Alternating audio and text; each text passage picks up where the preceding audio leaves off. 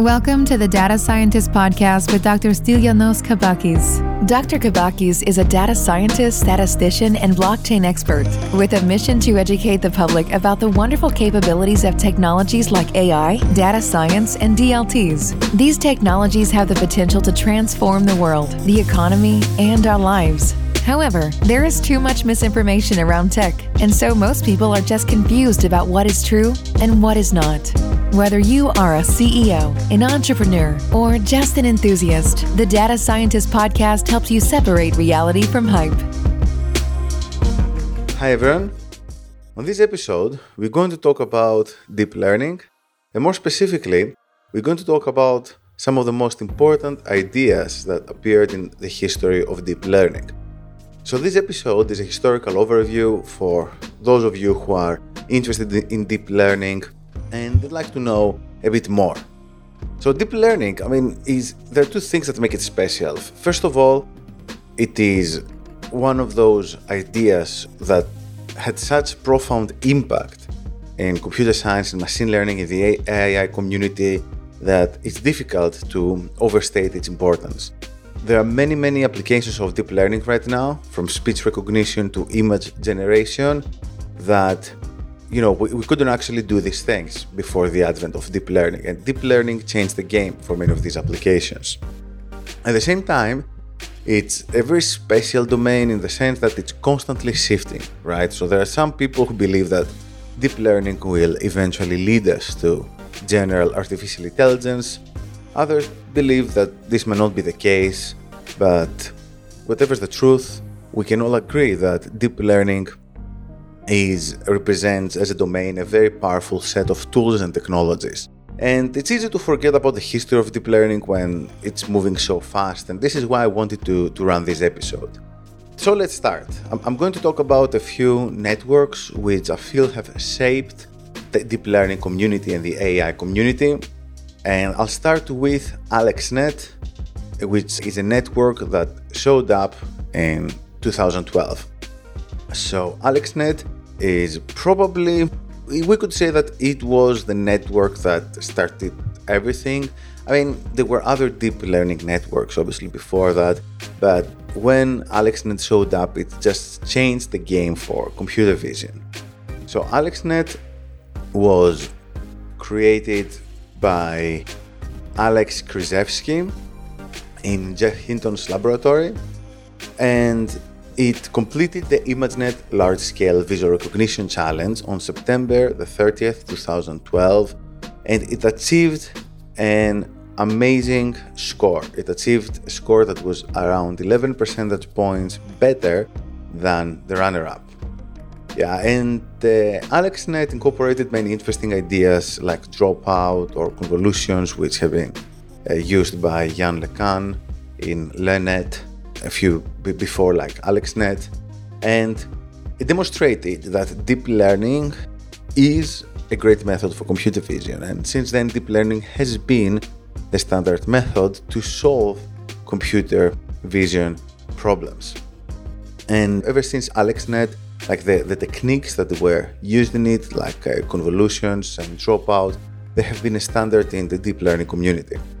And then in 2013, 1 year after AlexNet, DeepMind, which was later acquired by Google, showed that it's possible to use reinforcement learning in order to train an algorithm, a deep neural network, to play a video game by using the raw pixels as the input.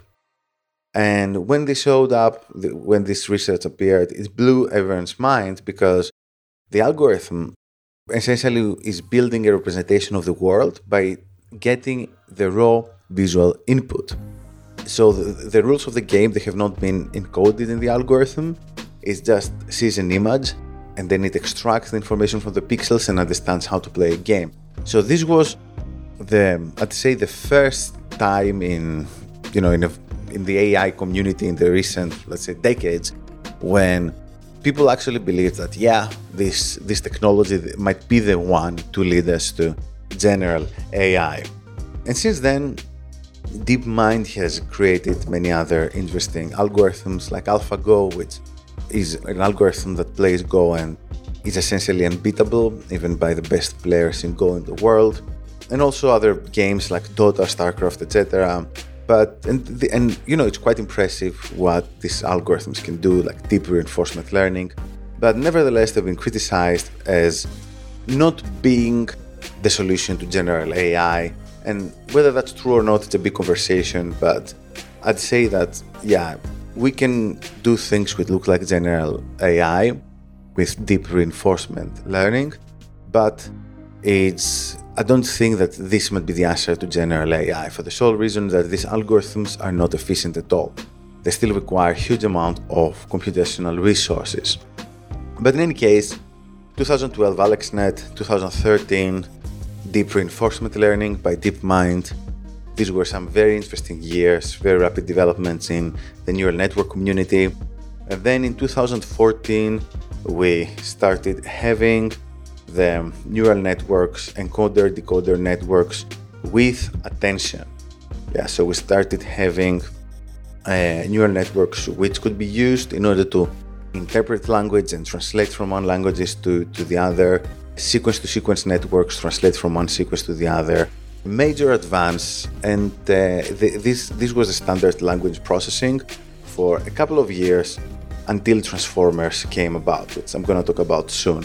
But after 2014, there was another significant discovery, and this was the ADAM learning method, the ADAM optimizer, which allowed the very rapid and efficient optimization of neural networks without the requirement to tune the hyperparameters. So neural networks, as people who work in this area know, are very sensitive to hyperparameters, and the ADAM optimizer essentially enabled researchers to very quickly optimize neural networks without worrying too much about the hyperparameters. And this was a huge win because it allowed rapid experimentation with different architectures. And then in 2014, again in 2015, we saw the GAN explosion, generative adversarial networks. This is an area I particularly like, and I'm very active in this area. And again, the importance of GANs can be overstated. Initially they were used as a cool gimmick to generate, just to demonstrate that we can generate realistic images. But now GANs are a very, very hot technology. NVIDIA is investing very heavily in GANs. And the reason is that using GANs creativity was for a long time the domain of humans. And with GANs, creativity is now being invaded by machines. And we can use GANs to do things like generate faces, generate, even if we want, whole scenes or like people that don't exist, but with a degree of realism that it's basically like the real world. And obviously the applications are endless. I won't be surprised if in a few years we see TV anchors, we see virtual influencers being generated by GANs on demand. So someone would be able to say, hey, you know what, I want an artificial persona who's going to read the news every night, or I want an artificial persona that's going to throw, a concert online or something like this, and we can generate this through a GAN. It's extremely impressive. And then moving on from 2014, 2015, we go to 2017, where transformers were created, and much like AlexNet revolutionized computer vision, transformers revolutionized natural language processing. So transformers, this was a new at that time architecture for natural language processing based on attention. And essentially what transformers did was make learning in natural language processing more efficient. So traditionally, natural language processing and neural networks was tackled through recurrent neural networks, but Transformer replaced recurrent neural networks with attention, and apparently this works much better and faster.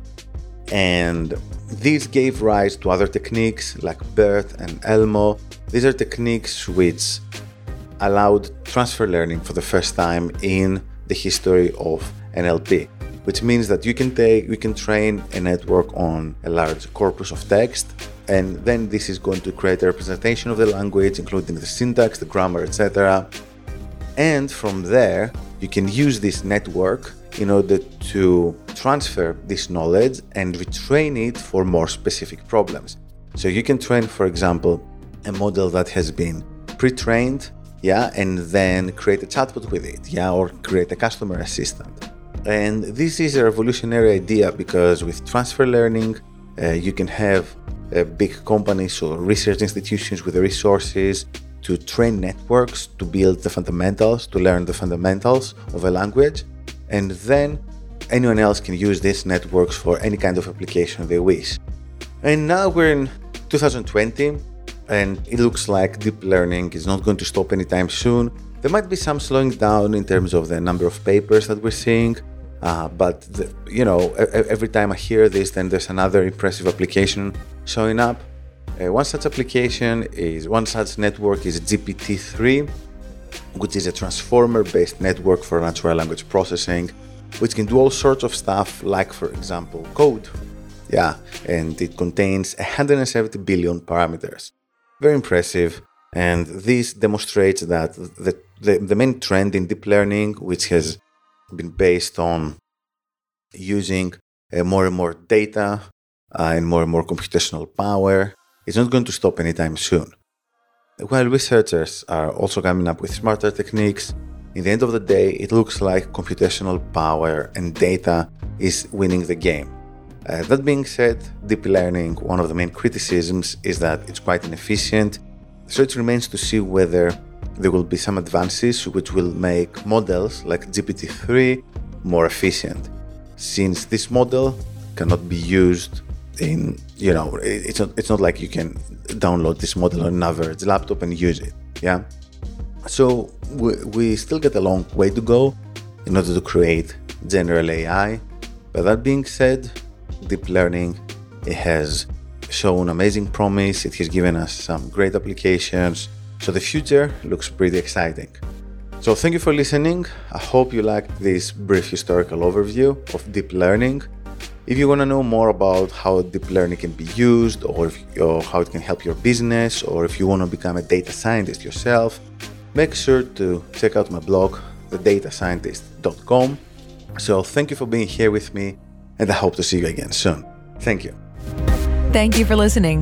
Make sure to visit thedatascientist.com for more content about data science, AI, and blockchain.